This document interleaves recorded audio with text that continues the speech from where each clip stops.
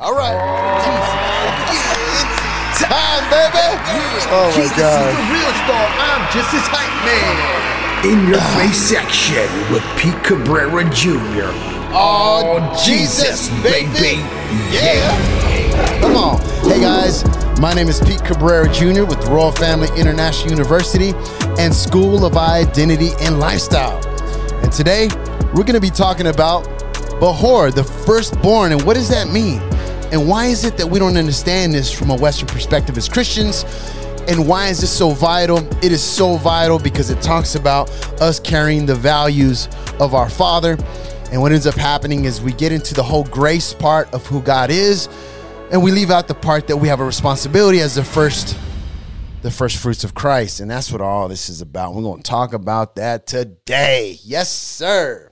So, guys, hey, one thing that we need to know about the way the foundation of the gospel is laid out is we have to understand God's plan, right? And God's plan, as we all know, in Genesis chapter 1, we know that he created the heavens and the earth. And then, we know that on the sixth day, he created this guy named Adam. And Adam is a son, which is the firstborn of all creation. We know that the first one was made in the image of God, and the second one is the Christ who now lives in the spirit. So we have two sons. We have the firstborn, and then we have the second. And we know that Scripture talks about that the older will serve the younger. If you know the story of Jacob and Esau, the story keeps playing itself. It plays itself over and over and over and over. We have the old man, the new man. We have Pharaoh. We have Moses. We have these two kingdoms. We have the kingdom of darkness. We have the kingdom of light. We have the firstborn. That's the Scripture talks about in Exodus. And God tells Moses to tell Pharaoh that Israel's my firstborn son. And it's like, why is this so important? And so I'm going to talk about all that, right? Well, here's what's very interesting. When you talk about the story of Exodus, when you talk about Moses, we find out that the people of God have been enslaved for 430 years. They're in Egypt, and they become slaves to Pharaoh. And we know that it's very vital that the way the Bible is written is that God created man with a purpose. And our purpose was to subdue the earth, right? And to have dominion. And our purpose was to bring the kingdom of God here with the understanding that God is our Father. And we, as the children of God, would carry the values and the honor and the purpose of our Father. Now, this gets lost in the sauce. And my wife and I have this talk a lot because we go to certain places, we go to certain institutional churches, we hear certain sermons, and we talk a lot about the grace of God and how good God is and how he just loves us so much. And we talk about that a lot. And sometimes we get into this conversation like, okay, but where's the honor at? Like, are we going to move on beyond the grace of God and moving into just honoring God? How about we talk about the values of God? How about we move on to becoming stewards of the family of God, like stewards of what it is that we've been given? And sometimes that gets lost because we talk about the power of God, we talk about the healing of God, we talk about all these things of God. And in the midst of it all, we lose the character of God. We lose the character of what it is to be a child of God. And so what I want to show you is in Exodus, we hear about they're enslaved to Pharaoh. And Pharaoh is basically the father of he's the head of the people of God. Pharaoh becomes their God. We know because he ends up, the 10th plague is killing Pharaoh's firstborn son, which is the Bechor, which is the one who gets the inheritance that carries the family lineage, the family name. And basically the Bechor is the traditional figure. He's the bridge between the father and the other siblings. And so this is the understanding when we read Scripture that everything's being handed down. We've got Abraham, we got Isaac, we got Jacob. Jacob ends up wrestling with God. He becomes Israel. Now Israel is the firstborn son. And so these values are supposed to be brought into the people of God, which is very interesting because the question that I was asked recently was, why are the Levites the ones that are the priests, the ones that are, basically the priesthood of the people of God? And if you read in Exodus, you find out that, the people of God in the desert are worshiping the golden calf. And Moses said, who's with God? And we know that it's the Levites are the only ones who didn't bow down. They're the only ones that didn't serve the calf, and they become the ones who now are the bridge between God and the people. And so there's this values that come from the throne of God to the Levites into the people. Now, that's what a Bechor is. A Bechor is someone who gets the double portion. You guys know the story, guys. We forget about this, Elijah and Elijah, if you haven't heard the teaching on that, guys. Yes, I pushed record, Angela. Thank you. It is, everybody always says that. I don't know, for some reason, I'm always forgetting to do that. But thank you, Angela. I did push record. If you've heard this in the circles with Christians, right, you hear about give us a double portion of your spirit. That is talking about making him a son. Now, we know Elijah had a school because he had followers. Now, Elijah needed a successor who was going to be Elisha. If you guys know the story, Elisha wants to basically destroy the people that are coming against God. In fact, Elisha calls down fire because there's this drought that ends up hitting the people of God because they're worshiping Baal. And you guys know the story. What ends up happening is later on, he goes to the mountain and he wants to destroy the enemies of God. And he tells them that it's going to happen through another king, pagan king, a Jewish king, and Elisha. And so we know that Elisha is going to be a successor. So when Elisha tells him, give me a double portion of your spirit, what he's telling him is that make me a son, and everything that was given to you, take me on as a son, and I will carry you to the next level. Right, I will take it further. That's what that means. That's why when the chariot shows up, Elisha says, Father, Father, because now he takes him on as a son. And we know that when Elijah is taken, it says that his coat falls. This is very interesting because the coat represents the double portion. The coat represents the covering that is given to the son. And so we hear the story that Elisha hits the water and he says, where's the God of Elijah? And we know that it splits up. And then the people that are following Elijah follow, and meaning that we're going to submit ourselves to Elisha. That's what that means. We as Christians always say, hey, give us a double portion of your spirit. That is not what he's talking about, because remember, the Holy Spirit was not given to all people yet. The Holy Spirit did not live in people till after the death, burial, and resurrection of Jesus. That's in John 7:39. That says, and this is what Jesus spoke of the Holy Spirit that was not yet given because he was not yet glorified. So Elijah cannot give a double portion of the Holy Spirit to Elisha because the Holy Spirit is not given and they don't own it. So this is under the law. We know the story. We know the context, yada, yada, yada. So when you hear a Christian say, give me a double portion of your spirit, that is not what they're talking about. Okay. As children of God, and I'm going to break this down so you guys understand. Okay. There's the firstborn that's born, which is Adam. And we know that the Bechor is the one that gets the inheritance. We know that the firstborn after Adam is Cain. He's the firstborn of the fall. Now we know that his name means to acquire. That's in Genesis chapter 4. They basically have a child, and the first one born is Cain. Now Cain receives the inheritance because he's the older one. And the inheritance is sin, is the fall. And we find out later on that God ends up cursing him because he kills Abel. So that's the Bechor. That's the firstborn, okay? Everything in Scripture is always about the firstborn. The firstborn always gets the inheritance, always gets the double portion, always is the figure that transitions the values of the father into the other children and carry the name further. That's what that's about. Okay, so we know that after the fall, Cain is the firstborn and he's the man of sin and he inherits sin. And because of that, all of humanity inherits sin at the fall because the firstborn is Cain. And when Adam fell, all humanity fell. Therefore, we receive the inheritance of the firstborn, which is Cain, which is the fall. And this is why a lot of us need to give our lives to Jesus, because we're still under the fall and that person needs to die, because that is the Bechor, that is the man of sin.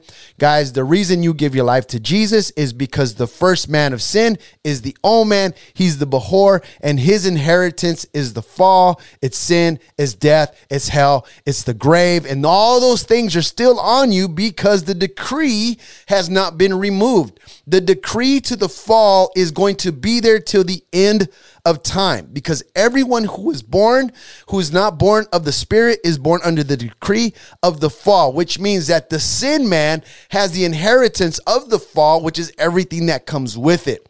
This is why it says that the carnal mind's are enmity against God. It's not subject to the laws of God, neither can it be, because we were fallen and we were trained in a fallen state. And this is why we have the mind of Christ, which means that we are to have the mind of the Spirit. To be spiritually minded is life and peace. To be carnally minded is death. So we're training now in the new man, learning not to think as the old man. This is very, very vital, guys. So the reason that we give our lives to Jesus is because we are now in the new man. We're now in Christ. Now remember, when Christ died, he died as the Bechor, as the man of sin. He took on the identity of fallen man, okay? He came in the likeness of sinful flesh. He was not sinful. He did not commit sin. He came and he atoned for our sin by becoming everything that you were. So at the death, burial, and resurrection, we can now be raised in Christ when we take on his death. This is in Romans chapter 6. If you know it, it talks about it, that we take on his death. We're baptized into his death and we're raised into newness of life, which means that we take on the death, which means that everything that we were, we become one with that death. And now we come up as the first fruits of Christ, which means now you're a child of God.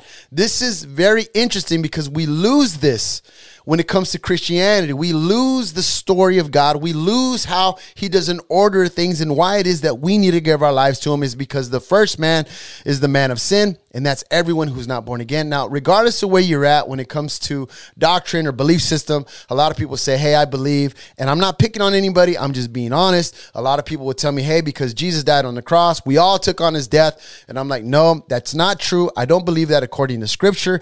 If I'm wrong, I would like for somebody to show me. But until then, I believe that we have to accept who Christ is, which means that we come into communion, which means we come into agreement, which means we now take on the death. It doesn't say that we automatically, it says that we become one with him by submitting to what it is that he's done by faith, which means you have to believe that he died for you. You have to believe that he resurrected. You have to believe that you have to believe that, because it's called faith. Faith without works is dead. So if you're going to believe that, you have to take on his death. Like I believe that according to scripture, right?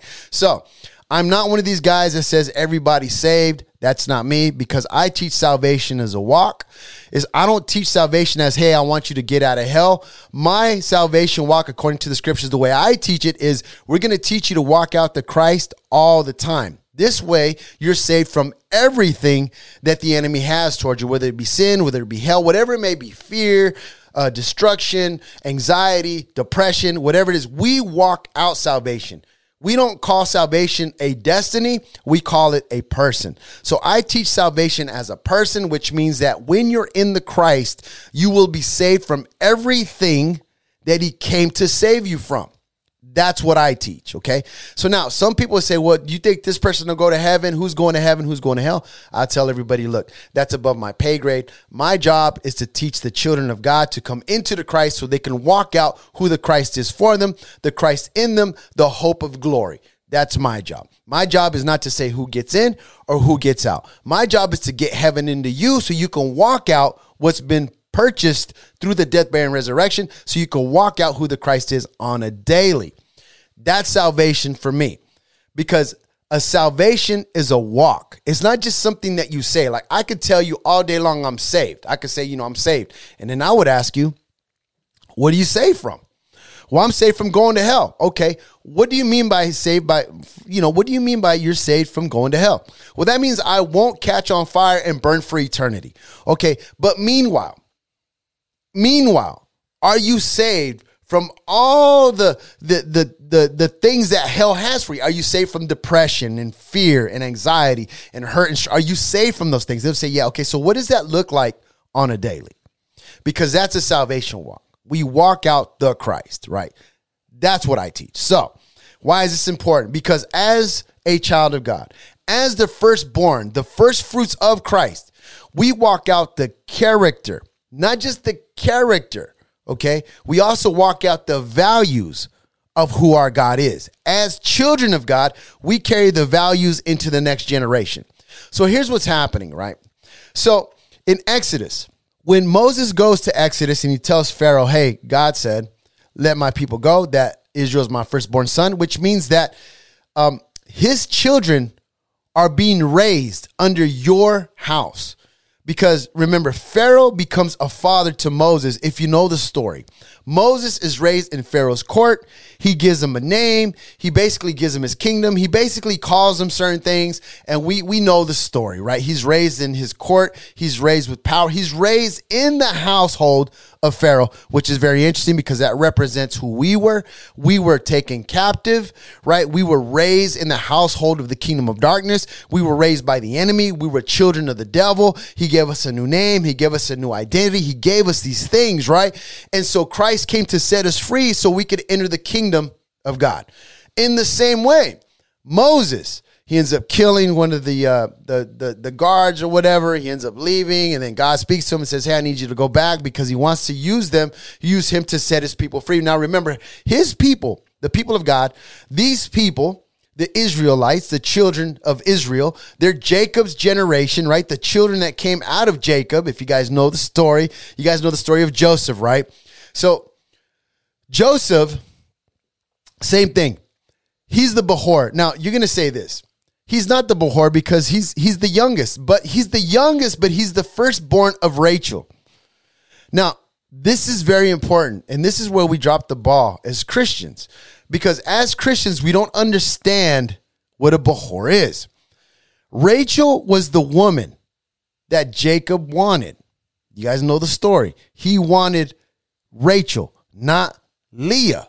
He worked for Rachel, but ended up with Leah. This is very important. That's kind of like you go to church and you're told you're going to get, what your heart desires. But what ends up happening is you get the traditions and you end up with something that you didn't want. This is what religion's all about, right? Because you come to God and you're like, I want this, I want that, I love you, this and that. And then you end up getting Leah. You're like, wait a minute. I was working 7 years to get the heart of God. I was working 7 years to be free. And then I got bushwhacked, man. And that's what the whole story is about. That's the whole story, right? So anyway, he has to work twice as hard. And this is the thing. The law makes you work twice as hard to get what it is that God just wants to give you by faith, which is Rachel. Okay. So now, Jacob ends up marrying Leah and Rachel. Now, Leah ends up having 10 children, and Rachel ends up having 2. But in the story of Joseph, she only has 1. He's the Bechor. He's the child of promise that was to come from Rachel. The other 10, I hate this, and this is going to sound so harsh. The other 10, according to the story, really don't matter when it comes to the promise of God. Because you find out that Judah actually goes to Joseph and says, my father had 2 sons, right? You're like, wait a minute. Judah told Joseph, because remember, Joseph was dressed up as the prince of Egypt. They don't know that it's Joseph. They don't know it's their brother that they threw in the well. And Judah says, hey, my father had 2 sons. Wait a minute. That's not true. He had 12 sons. But even Judah knew, look, only the 2 count because Rachel's his heart. And because Rachel's who he went after, those 2 children are the only ones that are going to get the inheritance. This is why Joseph, if you know the story, it says Joseph was the son with the coat of many colors. That coat represents the Bechor, which means he's the firstborn son of Rachel. And because he gets the coat, it means he gets the inheritance, which means he's going to be the transitioning figure between his father and the other children that had come in line of Joseph, under the line of Joseph. This is why he had the dream that his brothers would bow down and they started getting jealous. We're not going to serve you, yada, yada, yada. That's because the job of the Bechor is to carry the values and what it is the father has, and he carries it through the firstborn son, and that's the bridge that bridges between that generation and the next. Okay, this is very vital. We don't talk about this stuff in Christianity, which needs to be brought back, because we need to bridge the next generation to the values and the morals of what it is that God has brought into the kingdom. And I tell people, look, what about just valuing God? Can we just honor God? And we get lost in honoring God because we don't really understand the values that God is trying to bring to us into the kingdom of God through Christ, because Christ walked out the values of God.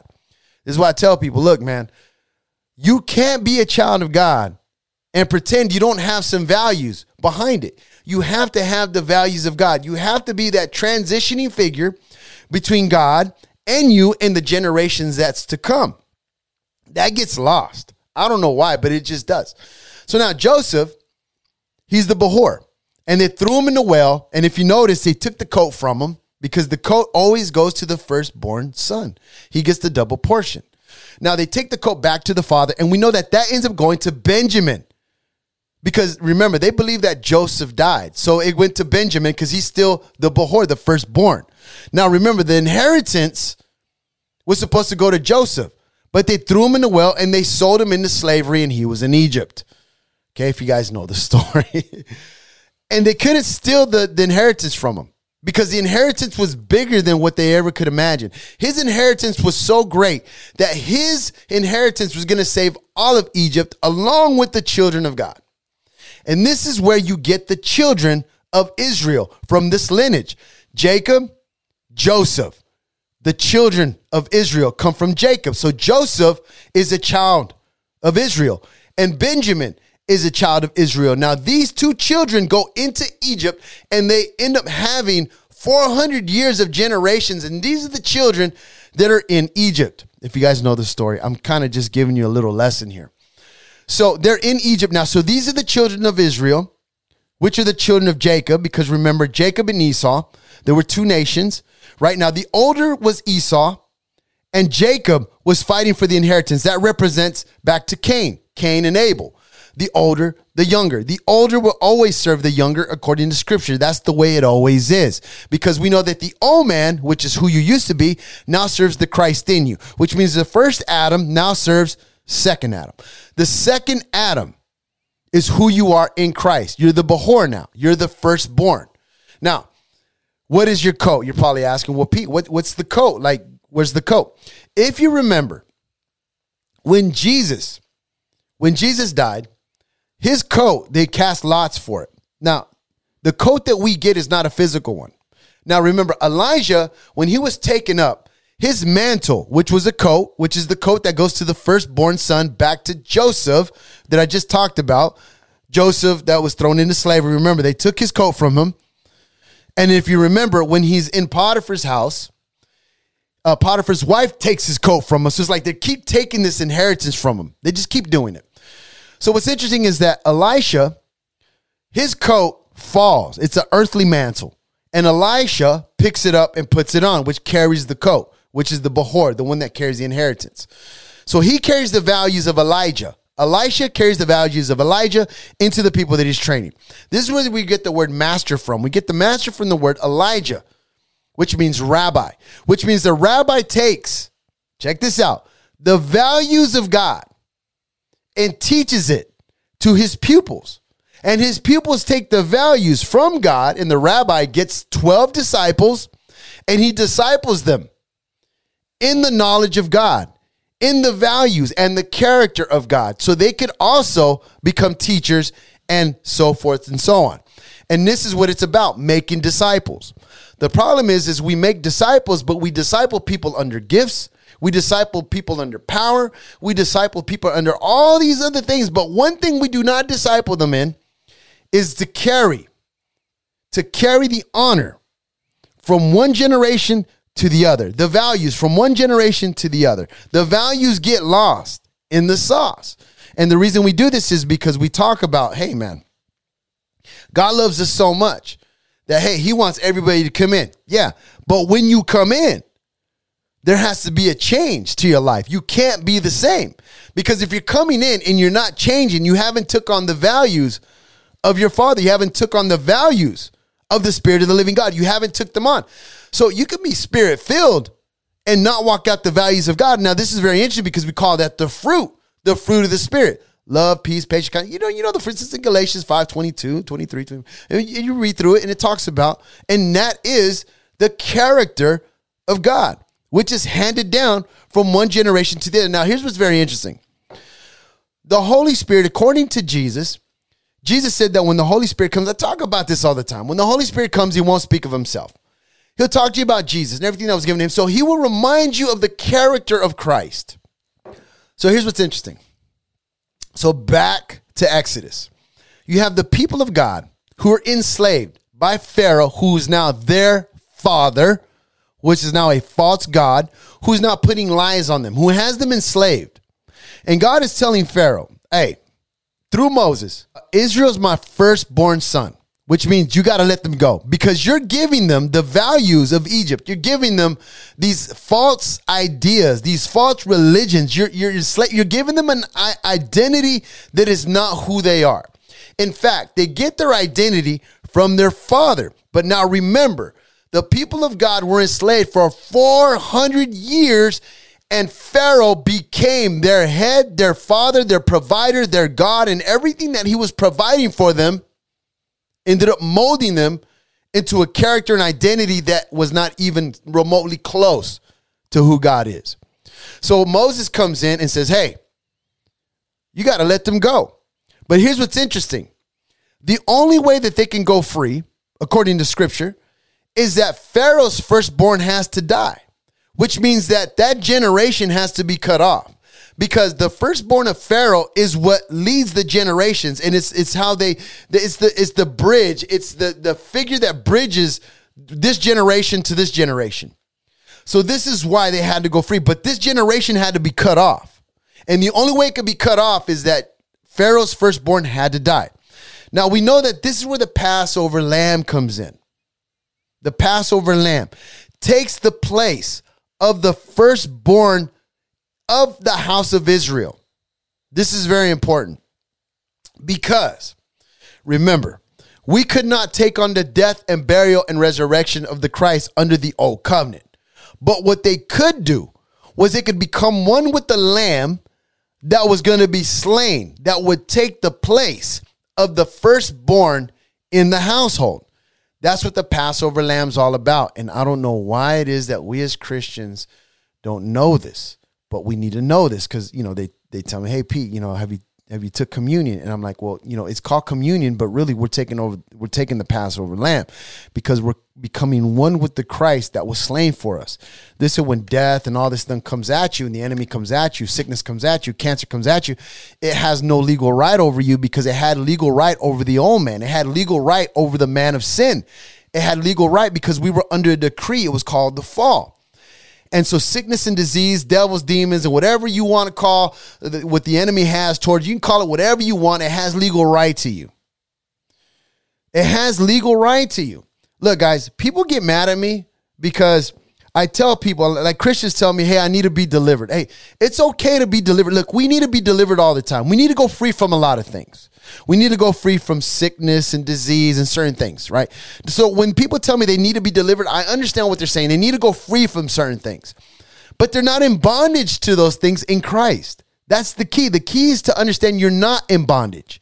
You feel like you're in bondage, but the word says to us that he who the Son sets free is free indeed. So you are free. You just don't know you're free. That's the difference. That's why the enemy deceives you in convincing you that you're a slave, convincing you that you can't go. This is what Pharaoh's all about in the story of Exodus.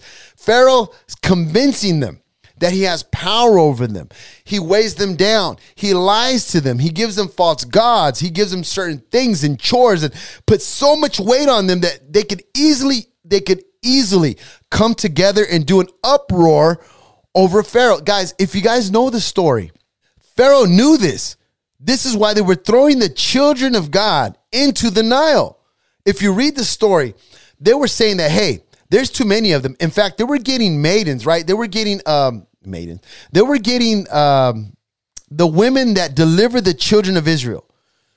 They gave a decree saying that whenever a man child was born out of the children of Israel, that they were to kill them. The handmaids were supposed to kill the firstborn. They were supposed to strangle them. And it said that they weren't doing that. And so then he gave a decree that all the people, and this is so nasty how they did this, that the people of Egypt were given a decree that they could go and get a firstborn son and throw them into the Nile, which means that Pharaoh wasn't doing that. The people were literally going into the houses of the Jewish people and getting their children and throwing them into the river and drowning them. Hey, did you guys know that is still happening now? Did you know that the government is not killing your children now? Did you know that we are literally telling other people that they can go slaughter children in the womb? We could literally, look, I'm not taking a political stance here. I'm just saying that everything that we're doing now has already been happening in Scripture. It's been happening. The Lord wrote it down thousands of years ago. They were killing babies because they didn't want the promise of God to be revealed. And so they were killing babies. Now remember that the God of this world, that the fall, now remember, the serpent wanted to destroy God's creation. It's in him to destroy God's creation. So everything that God loves, the enemy wants to destroy. And God loves children. He loves children. Even Jesus said, don't forbid any of these from coming to me. He loves children. So how much more to be enslaved to a false God? How much more to be told that you're something else that you're not? How much more to be lied to your whole life? How much more to be hidden from who your father is? And that's what the God of this world is doing. He's hiding who we are from us because he doesn't want us to know who our father is. He's like, don't let them know who their father is, because once they find out who their father is, they're going to find out that they're strong and they have power over us, and they might take their place in this world, and they might do to us what we did to them. And that's the fear. That's the fear that Pharaoh had and that the people in Egypt had. They were afraid that they were going to be overthrown and they were going to be destroyed by the people of God. But it was never in their heart to do that to them, which is very interesting.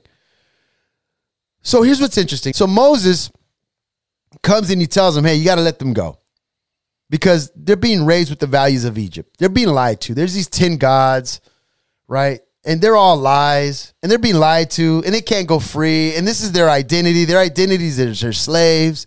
Their identity is that they're producing for you. Their identity is that they're going to do what you tell them. But the reality is that God created the children of Israel all the way back to Adam.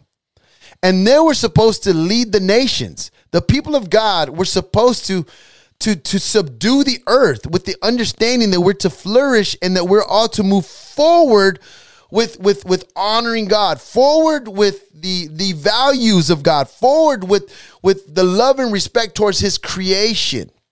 But what ended up happening is we lost it at the fall. We lost it at the fall. We know they ended up leaving, and the only way they can leave is with the Passover lamb. Guys, this is very important, because when we give our lives to Jesus, it's the same thing, guys. It's the same thing. The reason we give our lives to Jesus is because we were born under the fall. We were born in sin. We were born just like the people of Egypt. We were born in bondage. We were born in slavery. We were born being lied to. We were born with an identity that was not ours. We have a father before we give our lives to Jesus that is lying to us. He's called the God of this world, the father of lies, right?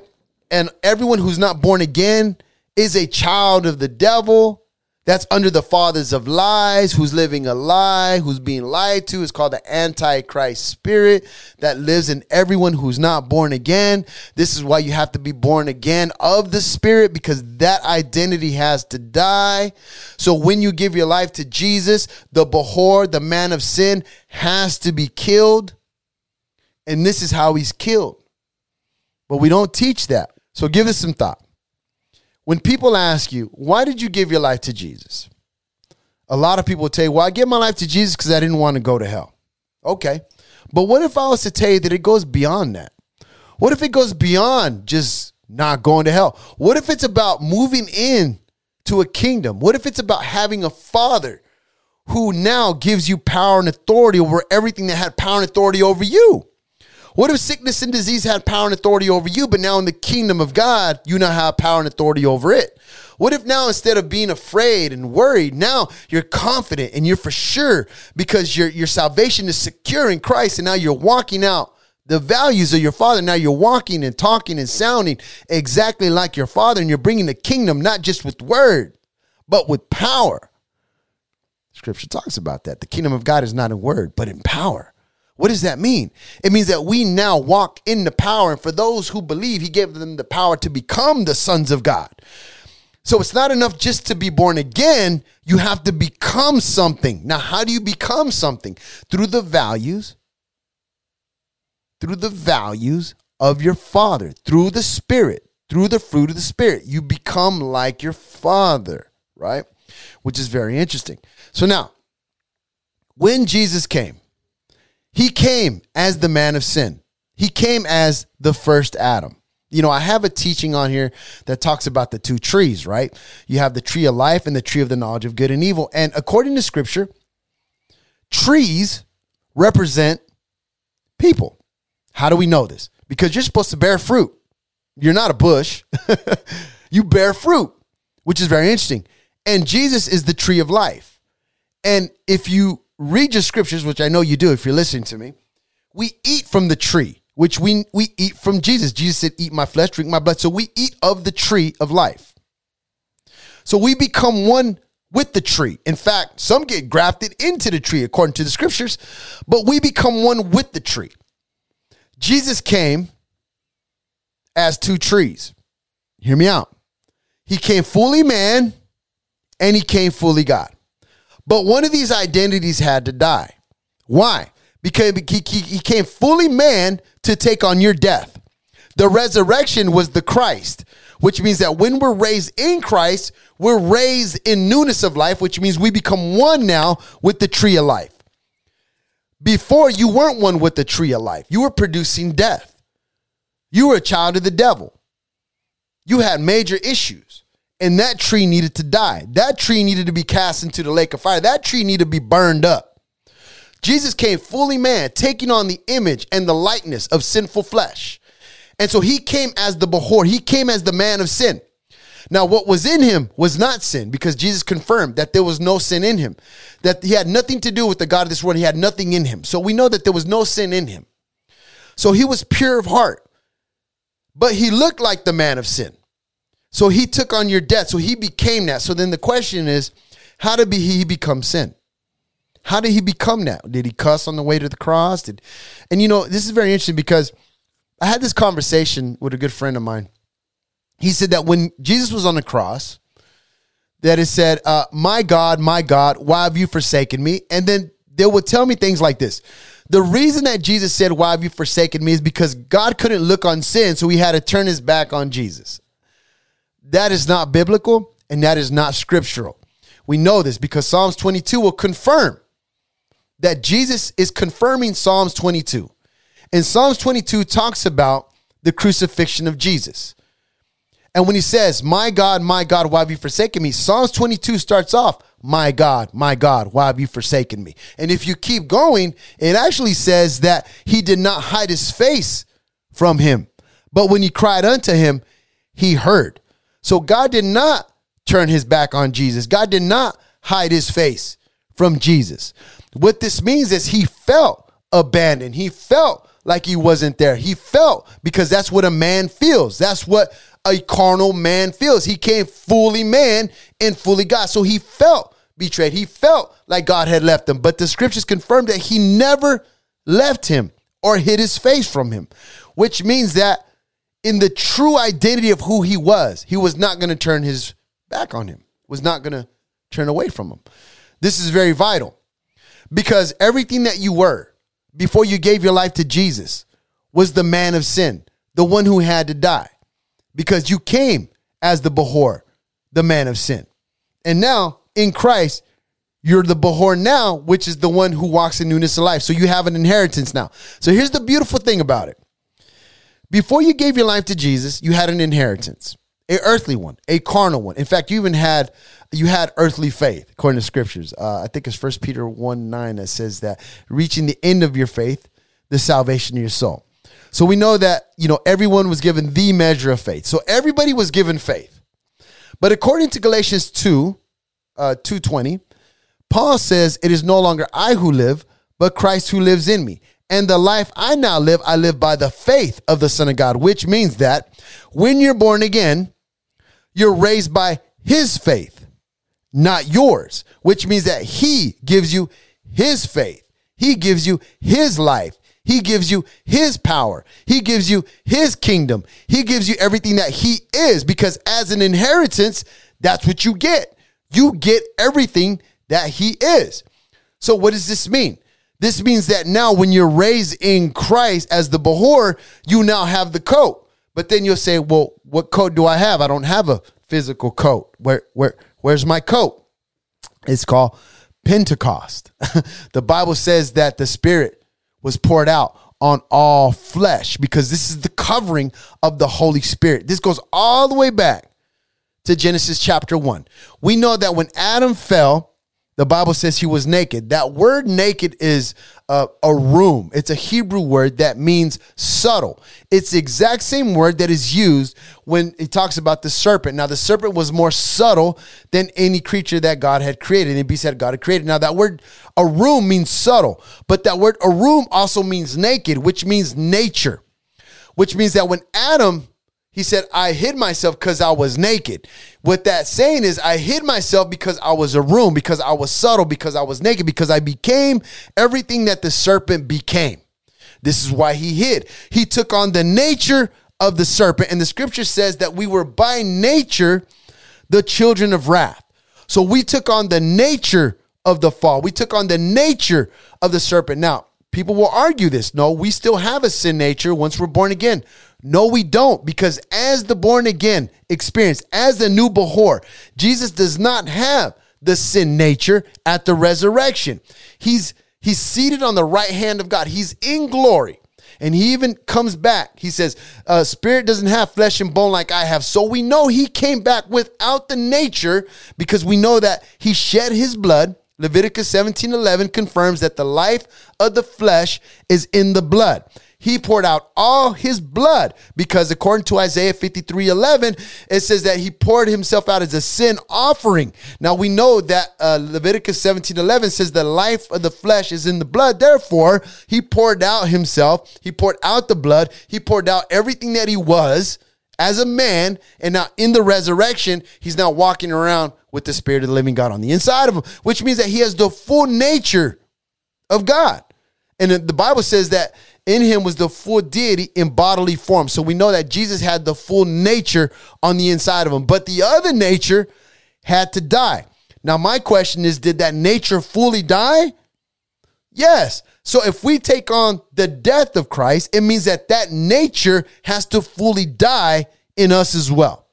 So then the question is, why are we walking around having all these issues? And then you have people quoting Romans chapter 7.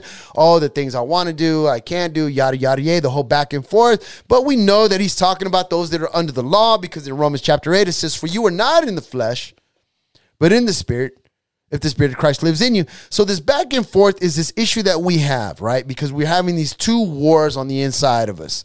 And the war is the mental capacity. How can we hold together everything that we are in the Christ without sliding into the old man, without sliding into carnality, without sliding into what we used to be? And this is what Romans chapter 12, verse 2 is talking about. Do not conform to this world, but be transformed by the renewing of your mind, which means you have to train your mind not to think as the firstborn man of sin, the old man that Ephesians chapter 4:22 is talking about all the way through. Put off the old man, put on the new. Why? Because you're no longer the old man, you're the new man. And as the Bechor, as the one in Christ, you now have to think like Christ. And the scripture tells us you have the mind of Christ. And this is what the training is all about. I know, guys, we make it about, hey, say this prayer, right? Hey, if you say this prayer, and you give your life to Jesus, you're in. Okay, so let me ask you this. You say the prayer, but then the question is, will you now walk out the character of what it is that you asked to move in? That's the question. Will you now submit yourself to the Spirit that you now said yes to? That's the question. Will you now submit yourself to honoring God? Will you now submit yourself to walk out the character and the nature that you become one with? That's the question. And we don't teach that anymore. We just say, hey, you know what? Let's just come to God with all our needs and he'll fulfill all our needs. The Bible says that he'll provide all your needs according to his riches and glory. And yeah, he will provide all your needs according to his riches and glory, according to his riches and his glories, not according to your riches and your glory. And he does say he'll provide all your needs, not all your greeds, according to his riches and glory. And that's the problem that we have when it comes to ministry, unfortunately. That's a lot to chew on right there. So why do we take the Passover lamb, guys? We take on the Passover lamb when we take communion is because we become one with the Christ. We become one with him when we take communion.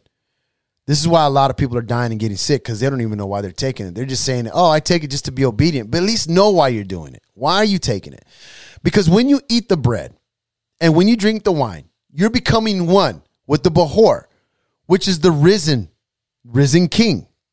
And once you become one with the risen king, you now have to walk and talk as a risen king. Not that you are the risen king, but that you take on the nature of the risen king. That's what it's all about. Okay, I'm reading this. Sorry, I should have saw for myself that my righteousness was nothing but filthy rags, and Jesus died to take that away. Well, here's what's really awesome. When we read that scripture about my righteousness, see, under the law, see, righteousness, and this is where we drop the ball. Righteousness is always something that's done. Okay? Righteousness isn't like, oh, well, I'm right standing with God. That's not what righteousness means. Because we were made righteous by the law, through the law, which means the righteousness of the law, which means that you walked out what the law said. That was called the righteousness of the law. It's called good works. That's what righteousness means. When you look up the word righteousness, it means action. It means good works. Jesus went around doing good. That means he went around doing righteous things. Righteousness means doing good. Now, we could never do good the way God wanted us to do it under the law, because it says that what the law could not do, that it was weak because of the flesh, right? Because it could not do what it wanted to do because of the flesh. It was weakened by the flesh, which means that the law could not do what it wanted to do because we had flesh. That God sending his son the likeness of sinful flesh, condemning sin in the flesh, which means that we now walk out the Christ because we no longer live in the flesh. So now we walk out all the things that Christ asks us to do, because everything that the flesh is telling us not to do, we mortify. So if the flesh tells you, hey, don't go over there and pray for somebody, we mortify the deeds of the flesh and we walk out his righteousness, which we walk out who the Christ is, to good works. We think that righteousness is like, well, I'm right standing with God. No, you're right standing with God so you can go and do the works that Christ did. This is why it says faith without works is dead. If you really do believe in the Christ, then you can walk out who the Christ is. If you don't walk out who the Christ is, then you really don't believe who Christ is for you. And if you don't walk out who Christ is for you, those are called dead works. But then you're like, wait, but that's the law. No. See, that's what he tried to say. The law, we could never walk out what Christ wanted us to do under the law. Here's what I mean by that. You could not lay hands on the leper. You could not forgive people of sin. Only God could do that. You could not heal the sick. You could not raise the dead. You could not go to a Gentile. The law wouldn't allow you to do all these things. The law could not do that. Now we're free from the law. We're in the law of the Spirit now, which means that the law cannot bind you now, which means that the law will always give you a limit of what you can and can't do. Here's what I mean by that. Watch this. I'll give you a perfect example. Jesus said this, that unless you forgive your brother, God won't forgive you. That's what Jesus said. He said, unless you forgive, your Father in heaven won't forgive you. That's under the law. Remember, Jesus hadn't died yet, which means that sin hadn't been purchased yet, which means that you couldn't even forgive anybody anyways. You couldn't do it. Nobody could forgive of sin. Nobody. But Jesus says, unless you forgive. So now under the law, you can't forgive. You can't. Under the law, you say, I pray God forgives them because I don't have the power to forgive. This is why Jesus said that the power to forgive has been given to the power of men for forgiveness of sin, which means that now man can forgive other men. Before, they couldn't do that under the law. Under the law, I could not forgive another person. That was what sacrifices were for. That's what God was for. I'm not God. I can't forgive them of sin. I can't. God forgive them. I can't forgive them. I don't have that power. That's under the law. So Jesus said, unless you forgive your brother, your Father in heaven won't forgive you. But that's the law. Because Paul says that for Christ's sake, we forgive because we've already been forgiven, which means we forgive because we've been forgiven. We don't forgive to be forgiven. That's the difference under the law. And the law says that the same measure that's given to you, the same measure that you give is the same measure you're going to get. That's under the law, because the law says what you give is what you get. That's what he's saying. He's saying that under the law. Now remember, everything that Jesus said in Matthew, Mark, and Luke, all that was under the law. We don't ever talk about this stuff. I hate to tell you this. Every person that Jesus talked to when he was teaching, He was not teaching to a Gentile, because scripture says that you can't cast your pearls among swine, which means that everything that Jesus said in red when he's teaching is to a Jew. Unless it's a Gentile who's asking for something, and he'll say it's not lawful to give the children's bread to the dogs, but then he'll do it anyway because he finds mercy and he does it. But everything that he's saying is under the law, guys. He says, I've only been sent to the lost sheep of Israel. Everything that Jesus said and everything that he did was under the law because he was going to fulfill the law so he could separate them from the law into the law of the Spirit. We don't teach this. And it's funny because we take the quotes of Jesus when he's under the law and then we use it. But wait a minute. He was under the law. He was bringing us out of the old covenant into the new covenant. It's totally different now. I can't train people the way he trained the 12 disciples because the 12 disciples did not have the Holy Spirit living on the inside of them. They weren't born again. They weren't children of God born of the Spirit. That didn't happen until Pentecost, until he breathed on them. These are two different animals. I know I had to say the word animals, but they were not born again. None of them. When Pentecost came and when the Holy Spirit moved into them, they walked out the Bechor. They walked out the full portion of a born-again believer with all the inheritance that was given to them. Before that, they were just being trained, but they didn't have it yet. And this is the issues that we have as Christians because we don't know the difference. Just because it says New Testament doesn't mean you're in the New Testament. The New Testament doesn't start until Jesus says, this is my new covenant, and then they drink from it. That's the new covenant. Until then, there is no new covenant. I know you get it and you say, hey, Matthew, Mark, and Luke's the New Testament. That's not the New Testament. The New Testament doesn't start until he dies. It's crazy. The New Testament doesn't start until he dies. And believe it or not, Matthew, Mark, and Luke, Jesus couldn't have took on a Gentile and trained him. He couldn't have. It was against the law. And he didn't come to break the law. He came to fulfill it. We know this because in Mark chapter 5, there's a demon-possessed guy in Gadarenes, right? And Jesus sets him free. And he wants to follow him. And this is the only time in Scripture that Jesus tells somebody no who wants to follow him. And that's because he's a Gentile. He's not a Jew. And he's in Gadarenes. And it's against the law. And he won't do it because he can't. Because he didn't come against the law. He came to fulfill it. He couldn't do it. He couldn't do it. There's a lot of things that Jesus could not do. Not because he didn't have the power to do it, but because he didn't want to break the law. We forget that. He didn't want to break the law. He came to fulfill it. So look, hear me out. I'm in Christ, but there's some things I will not do. Why? Because I don't want to go against the character of God. I don't want to go against honoring God. There's certain things I will not do because I don't want to transgress certain things, right? And I had this conversation just today, right? I had this whole transgender thing. I said, look, the first word is trans. You know what trans means? That's where you get the word transgression. Transgression means going against something. Transgender means you're going against something, means you're going against the respect of something. Did you know that the fall in the garden, they transgressed, which means they went against the respect of God, which means God said, do not eat from the tree of the knowledge of good and evil. Out of respect for me, I'm commanding you not to do that. That's called transgression. I just went against what you told me not to do, which means that there's borders put up there for a reason.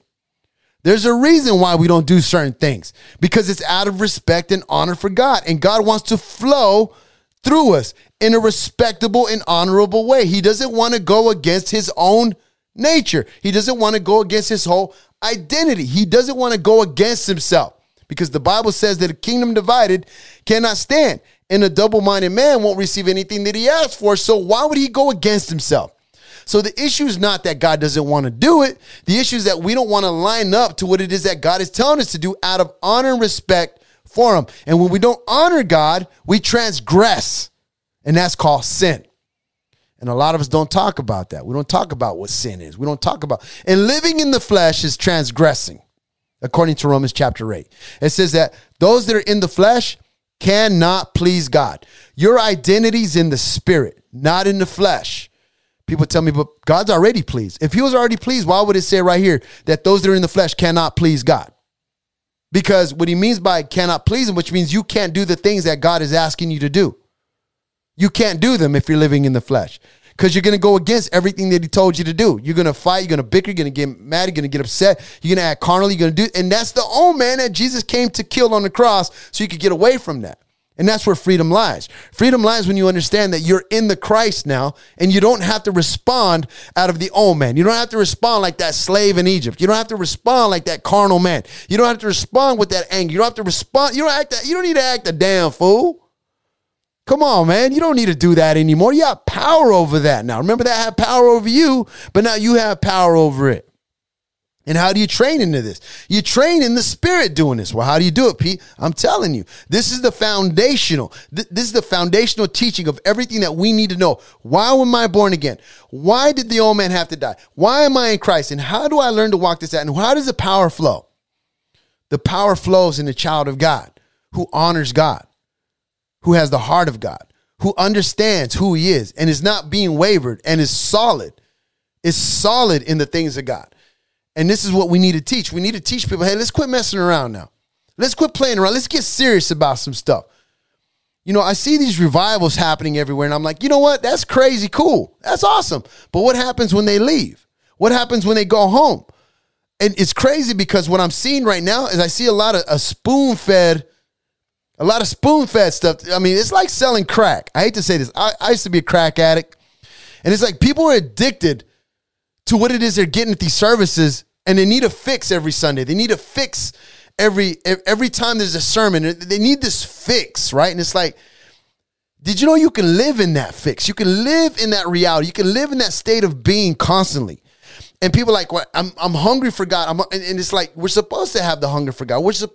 But what happens when you go home? Are you going home in that reality? Are you allowing that reality to expand in your house? Are you taking it home with you? Or are you just coming, taking a hit and then going home and then living like the devil and then taking another hit? And then, I mean, come on, man. Like, and everything that I'm saying was me. Everything that I'm saying was me. I'm telling you, man. I was out there traveling the world, healing the sick.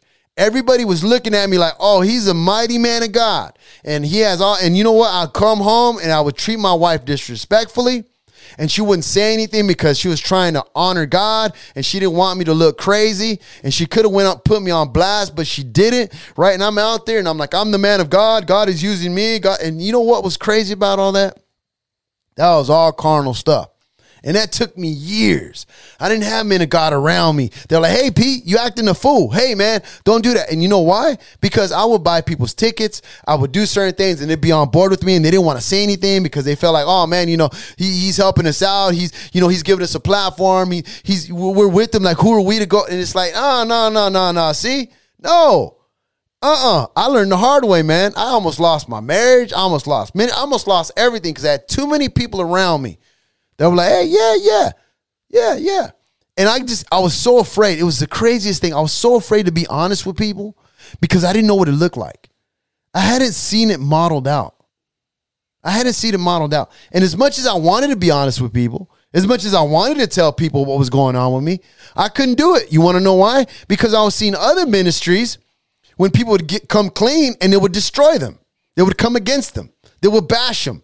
And I would be like, what is going on? Look, hear me out. I'm about to get so raw right now. I'm going to get so raw right now. Hear me out. We teach that we are children of God and we're forgiven. We always want what God gives, but we don't give what God gave. We want to be blessed, but we don't bless anybody. We want to be forgiven, but we don't want to forgive anybody. We want a second chance, but we won't give anybody a second chance. We'll tell everybody that God will never leave you, but at the same time, we'll turn our backs on you when you do something we don't agree with. God will never fail you, but I will. God will never turn his back on you, but I will. God will always be there for you, but I won't. God will always, no, and then this is what we say at the pulpit, and when there's someone around us who falls on their face, we bash them. We bash them. That's so much hypocrisy, it ain't even funny. Right? So let's say you mess up. Watch this. let's say you mess up and you do something that you shouldn't have done. As children of God, we're supposed to bring people back right standing. Now watch this. Let's say there's a man of God who messes up. I messed up. There's a lot of men of God who messed up. So is our job to get them right standing with God so God can keep using them? Or should we bash them and destroy their ministry because they hurt our feelings or did something that was so despicable? Which one? See, but then we become the issue. We don't become part of the solution. Because now we're going to condemn a man of God because even though he repents and even though he gets better and even though he does everything that's required, we're still going to bash him because God forgives him, but hell, I'm not going to. I ain't going to trust him. I'm going to preach about it and I'm going to talk about it and I'm going to get up here and be super real about how awesome God is. But to you, I got no mercy. Come on, man. That is hypocrisy at its finest. And there's a lot of men of God out there that when somebody does something that they don't agree with, they're right away quick to bash them, right away quick to condemn them, right away to spread gossip, right away to put their thumb on them, their foot on them, and talk trash and jealousy and all this thing starts happening. I'm like, hey. Where's the character of God at? Is God going to bash them like that? Is God like, I'm just being honest, man. That stuff irritates me, man. Everybody's going to have issues. Guys, I don't know if you know this or not. And this is you guys listening. Hear me out. Everyone who's listening, you know who's going to be in heaven? Not perfect people, not people who have it all figured out. You know who's going to be in heaven? Forgiven people are going to be in heaven. And what do forgiven people look like? There's going to be rapists in heaven who are forgiven, who stopped. There's going to be murderers in heaven that are forgiven, who stopped. There's going to be adulterers in heaven who committed adultery and went to repent and were forgiven. There's going to be child abusers that God forgave because they repented. There's going to be all these people that we can't stand who came to Jesus, and Jesus came to forgive us, to find that which was lost. And guess what? We were all lost, but we don't like what it looks like. And guess what? Because we don't like the way it looks like, we ain't letting you into our mental heaven. We ain't letting you into our kingdom. Like, I don't know what God's going to do with you, but I don't want nothing to do. Like, that's not even God, man. That's not even God. Look, if somebody messes up and they repent and they give their life to Jesus, our job is to restore them and help them back into the fold. I know a lot of men of God that don't do that. As soon as you mess up, oh, they're done. Good thing God don't think like that about you, because I'm sure there's things that are hidden in your heart and in your mind and things that are there that you will not say and things that are going on that you don't know, but God knows. And yet, even though God knows, he don't condemn you. You know what he does? He tries to bring you to a place where you can repent, a place where you could get real with God and say, you know what, God, I got some issues in my heart. I got some problems. I need to talk to you, God. I need to get in prayer. I need to get on my face before you. I need to get real. I need to get transparent. I need to get honest with you, God. Let me get honest with you. And you know what? There's certain Bible studies you can't go to because you get so serious, they get scared. I'm going to tell you this right now. Well, I was just having this conversation with Pastor Will, good friend of mine. I said, there's some Bible studies I can't even go to. He said, why not? I said, because I get so real that they get scared because they're thinking now because he got so real, why is he looking at me? Because I'm here to be transparent. I'm here to tell you, you know, God is working on certain areas in my life and I don't have it all figured out. And I think Jesus came for the broken. Jesus came for the lost. Jesus came to help. I think Jesus knew we were all a mess at some point. I think he has enough patience and long suffering to work with us. But the question is, will we work with each other? Will we be here for each other? Or will we just claim that we're righteous and we've been made perfect and that I'm a prophet and I got all these things and you know, I'm the man. Like, wait, what good are all those things if you can't even use them in the service of God? If you can't use all that to bring people back right standing with God, then it's just about you building a ministry. It's about you just building your own kingdom. It's just about what you want instead of what God wants. And that's the issue that I had. And that's the issue that a lot of men of God have. And I just decided, you know what? I'm not going to do that. I'm not going to do that no more. I'm not going to do that. I'm just going to be real. You know what? I don't agree with that. I'm going to tell you why. I don't agree with this. I'm going to tell you why. You know what? Because God don't like that. Well, who do you know what God likes? I read his word. It says right here. He don't like that. He says those that are in the flesh cannot please God. God's pleased with me, but he ain't pleased when I get in the flesh. Why? Because I get carnal and then I do things I shouldn't be doing and I'm disrupting the love of God. I'm disrupting the household of God. I'm becoming an issue. I'm becoming this ox who's muddying the waters. I'm becoming this beast who's drinking from the water and eating from the vineyard, but at the same time, I'm making a mess. I'm stomping around. I'm making a mess. I'm being stupid. I'm being carnal. I'm talking about God's love and how awesome he is, but at the same time, I'm stepping on you and I'm making a mess here. I'm talking trash. Been out of the same mouth. I'm praising God on Sunday. And then the next day, I'm trashing you with the same mouth I'm giving glory to God with. That's the issue we're having. Am I ranting? No, what I'm saying is there's some honor. There's some values that we need to talk about. Guys, I'm going to be honest. Like, I have children, and I had this talk with my daughter. Right. And this is a thing that I'm just saying is it's something that's spreading like wildfire. Right. It's the transgender thing. Right. And I just said, look, why can't we just honor God? Why can't we just honor God? Can we just do that? Let's just not even look. And you can't even say sin anymore. Right. Because sin, as soon as you start talking sin, people are like, oh, no. Let's remove the word sin. Let's just talk about honoring God. Can we do that? Let's not talk about sin. Let's just talk about honoring God. Can we do that? Does that honor God? Yes or no? Let's just talk that. Does it honor God? No. Then don't do it. Then don't do it. Oh, well, I'm under grace, and because I'm under grace, I can still do it. Okay. So now you're saying you don't want to honor God. Is that what you're saying? Well, he understands. Okay. He understands what? That you don't want to honor him? Okay. And because he understands you don't want to honor him, what's that mean? What does that mean for God? Does that mean that God's now, because he gave you grace and because he gave you love and because he gave you his son and because he gave you all these things, so now he's just going to be like, okay, I love you so much, go ahead and dishonor everything Jesus did on the cross, and that's all right. I don't believe that. I don't believe that. I don't believe that one bit. I don't believe that Jesus died on the cross so we could dishonor what he did. I think that he died and showed us what it was to suffer, to show us that it's not about what I want. It's about what he wants. It's not about what I feel. It's about what he feels. It's not about my mission. It's about his mission. It's not about me coming to get what I want. It's about coming to give you what he wants. It's not about me building my kingdom. It's about building his kingdom. It's not about me speaking my words. It's about him speaking his words through me. What if it's about not what I want? Wait, is that Christianity when it's talk about pick up your cross and follow me? Wait, okay, so that means I have to pick something up that's heavy, something that's burdenful, something that's going to hurt, something I'm going to eventually die on, which is the cross.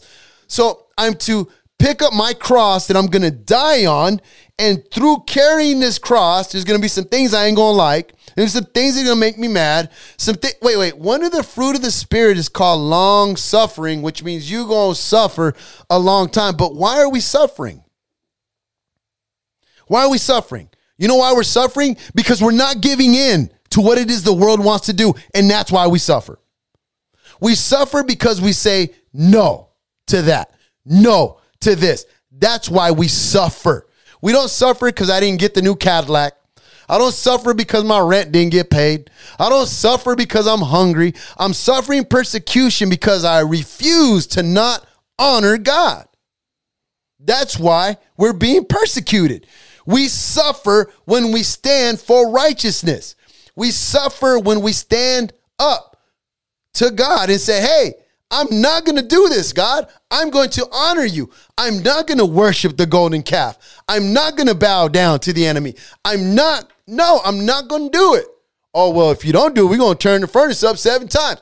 Even if he don't show up, we still ain't going to bow. That's called suffering. Did you know that the Bible tells us that Jesus learned obedience through suffering? How do you learn obedience through suffering? You learn to be obedient, and then you're going to suffer. You're going to suffer. I'm sorry. I'm not going to teach that you're not going to suffer. You're going to suffer. How do you know? Long suffering is one of the fruit of the Spirit that we don't talk about. We talk about love. We talk about peace. We talk about joy. We talk about self-control. We talk about goodness. But we don't talk about long suffering. That's a fruit of the Spirit. You're going to suffer a long time as long as you're following Christ. Why? Because I will not submit to the lie. I will not submit to that. I'm not going to do it. I'm not going to do it. And you know what the world is saying? Well, then you're going to suffer. We're gonna take your 501c3 from you. We're gonna take your church from you. We're gonna take your right. Take it off. It ain't even mine anyways. I tell them. It ain't even mine. And guess what? I train in suffering. I train in. I tell people, learn how to suffer now. Learn how to suffer now. You think it's hard now. I tell people, you think it's hard now? This is nothing. This is nothing. We're in the U.S. talking about we suffering. Really? I seen a guy over here on the corner, homeless, living better than most of the cats I seen in Kenya. I seen people in Kenya suffering. That's suffering. Homeless, no shoes, out there starving to death, skinny as heck. You got soup kitchens out here. This is paradise to a Kenyan. Like, this ain't suffering. We just become lazy. But the reality is that we have the Christ. And we're supposed to be walking out the character of Christ, which is very interesting. And hear me out. Come on. Let's talk about the goodness of God. Can we talk about the goodness of God? The goodness of God hurts. Did you know that? Did you know it hurts? The goodness of God hurts. It hurts. You don't believe me? Jesus went around doing good. And you know who hurt him? People. Why? Because he was going around doing good. Because he claimed to be one with the Father. Because he claimed, I only say what the Father says. That's why they beat him. That's why they hurt him. That's why they mocked him. That's why they spit on him. Did you know that? Because he was going around doing good. And guess what? The people he was being good to are the people that did it to him. And I talked about this last time. Moses said, God, show me your goodness. And God showed Moses his back, his goodness. And I always thought, why God? Why Father? Why Lord? This is me talking. This is how I talk to him. God, why when Moses asked you to show you his goodness, you showed him your back? Why did you cover his eyes and show him your back when later on it says that he was talking to you face to face? But why in the mountain did you show him your back? Like, why? What? Because they hadn't come into covenant yet. They weren't into covenant yet. He was there, but there was no covenant yet. So he couldn't show him all that he was. He can only show him his back. And I'm like, but what does this mean? And this is what Jesus did. Jesus came under the old covenant and he showed the people his face. Jesus showed his face to the people, showed his goodness, showed the people his face, showed him his works, showed him everything that he was. He said, look, I'm showing you who I am. I'm showing you my goodness called righteousness. He walked out righteousness. He fulfilled. He said, you must baptize me, John, to fulfill all righteousness, to fulfill all goodness, the goodness of who I am. I came to make good. I have to fulfill it. And the only way I can do it is if you baptize me and I become the sacrificial lamb. And now I can walk out everything that I'm supposed to walk out because I'm supposed to die. And I'm going to walk out my goodness. So he showed people his face. He showed people who he was. He showed his goodness. He showed humanity all that he was. He showed them that he was a servant. He came to serve and he showed his goodness and they rejected him. And you know what Jesus said? He said, even if you reject me, even if you reject this new covenant, even if you reject me and you're under the old covenant, I'll do like I did Moses and I'll give you all my back. And they whipped our Messiah. They whipped the goodness of our God. He gave them his back and he said, I'm still going to give you my goodness. I'm still going to show you my goodness. Whip me. Do whatever you need to do to me. Nail me to that cross because I came to fulfill the goodness of God in your life. That's who I serve. So when people say, hey, you can do this. No. He came to show you his goodness and you love him so much for what he's done. I say, I could never do that again. I could never go smoke crack again. I could never do the things I've done. I could never do those things ever again because you showed me all your goodness and you laid it down. And with your last breath, you said, Father, forgive them, for they know not what they do. But now I know what I do because I'm a child of God. So now that I know who I am in Christ, now I know what I do. That's the difference. That's the new covenant. Old covenant, they didn't know. They were under the law. He showed them his back, showed them his face. They didn't have the Holy Spirit living inside of them. Forgive them, Father, for they know not what they do. But when the Holy Spirit comes, he said that he will guide you into all truth, which means when you have the Holy Spirit, I cannot say you do not know what you do. Because the Bible says he will guide you and teach you all things. And he will tell you what to do. And he will tell you what's wrong and what's right. And he will tell you about Jesus. He'll tell you how he lived. And we can't say it, oh, forgive that Christian for he knows not what he does. No, he knows what he's doing. He just doesn't want to listen. He doesn't want to submit himself. He doesn't want to give himself to God fully. He knows what he's doing. He knows that's wrong. He knows that ain't right. He needs to repent from that. He needs to get on his face. He needs to get real with God. He needs to get real. You can't say that to another Christian. Oh, forgive them for they know not what they do. No, you know what you're doing. And according to 2 Timothy, I think it's 3:15, it says that all scripture was given for correction and reproof. This is what it's given. It was God breathed. His word is what it says. That it was all given. In fact, let me read it. I don't want to misquote it. But here's what it says. 2 Timothy 3:16.